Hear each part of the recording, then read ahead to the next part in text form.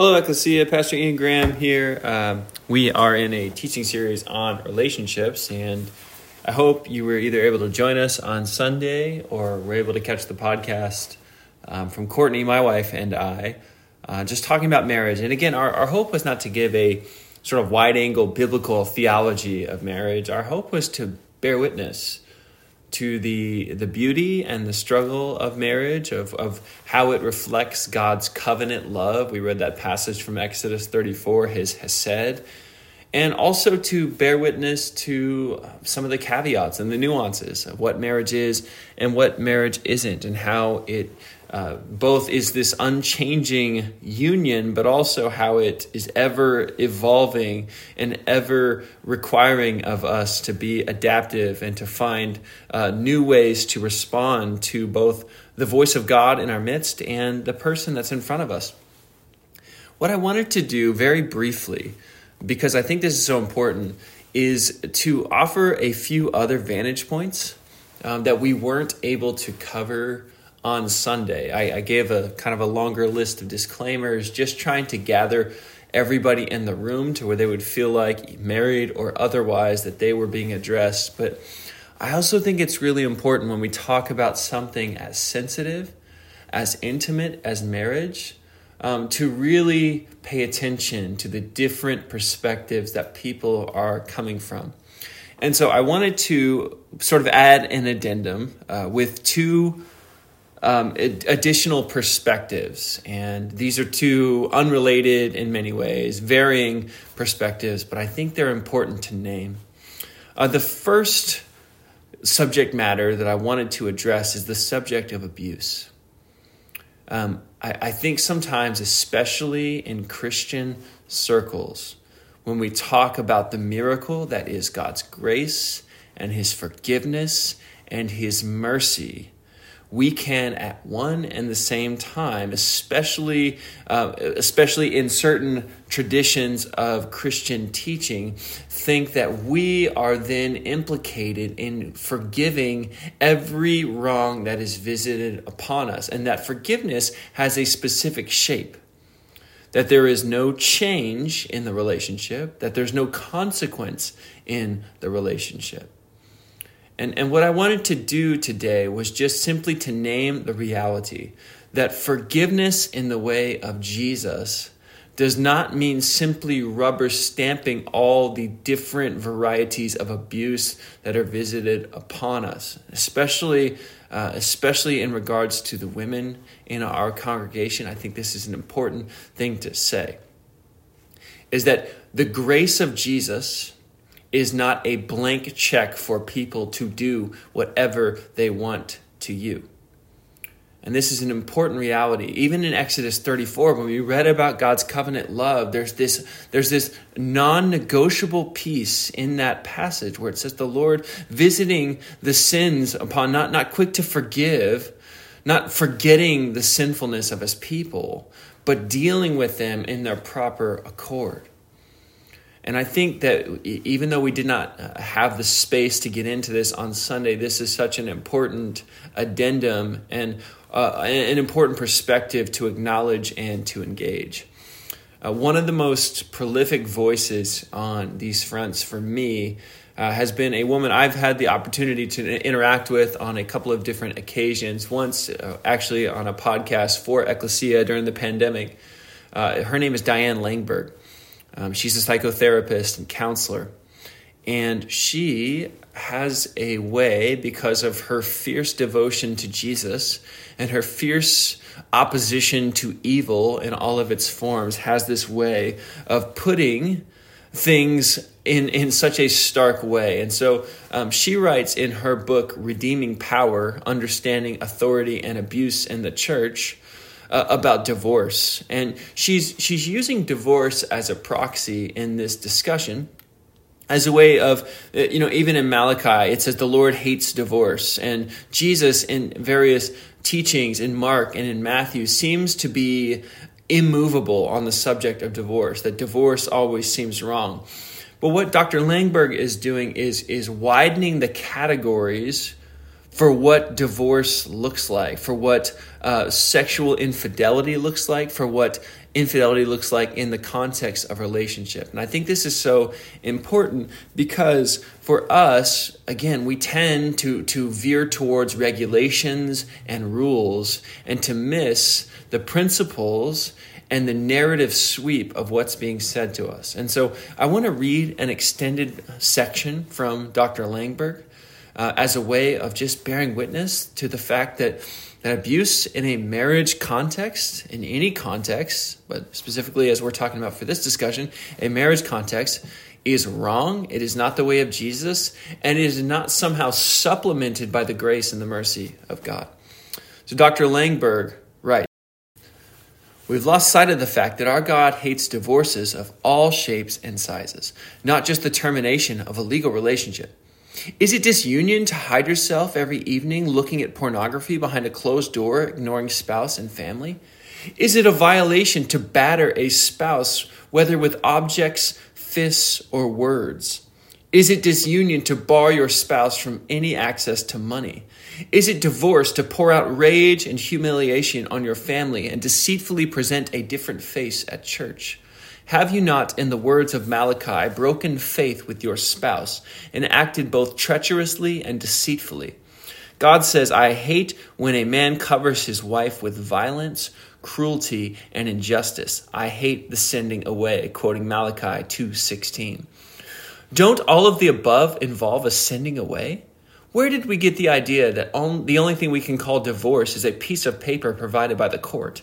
And how do we decide that all these other divorces do not mean anything significant as long as the paper from the court has not been delivered? Are we really sanctioning sin and destruction in a relationship intended to be a refuge for the sake of a legal document? If so, we are protecting the deformity of an entity that is meant to reflect Christ and his body. We have misled many suffering people with our very narrow, limited interpretation of what God hates. We respond as if God hates the dissolution of a marriage, but can tolerate abuse, harshness, manipulation, and threats in a relationship that is meant to look like his relationship to his bride. In doing so, we have contributed to the damage of precious people created in the image of God and confused them about who God is and what he says. We've also failed those who abuse by minimizing, excusing, and glossing over things God hates. We have valued the external appearance of marriage over the holiness of God lived out in hidden places. This is a heavy word, but a word that brings into the light that which would so easily crouch in the darkness. And I love how Dr. Langberg so poignantly names the different kinds of abuse. It's not just one form. And so, friends, I want to both just say these things as a way of bringing them into the light and saying to you that God sees you in the midst of this, but also perhaps unsealing something in your own life, that thing that cries out to you that says that this is not the way that things are supposed to be. And then what am I supposed to do as a follower of Jesus? And I also pray that you would know that the church in our growing leadership structure is available to you. You don't have to suffer these things alone.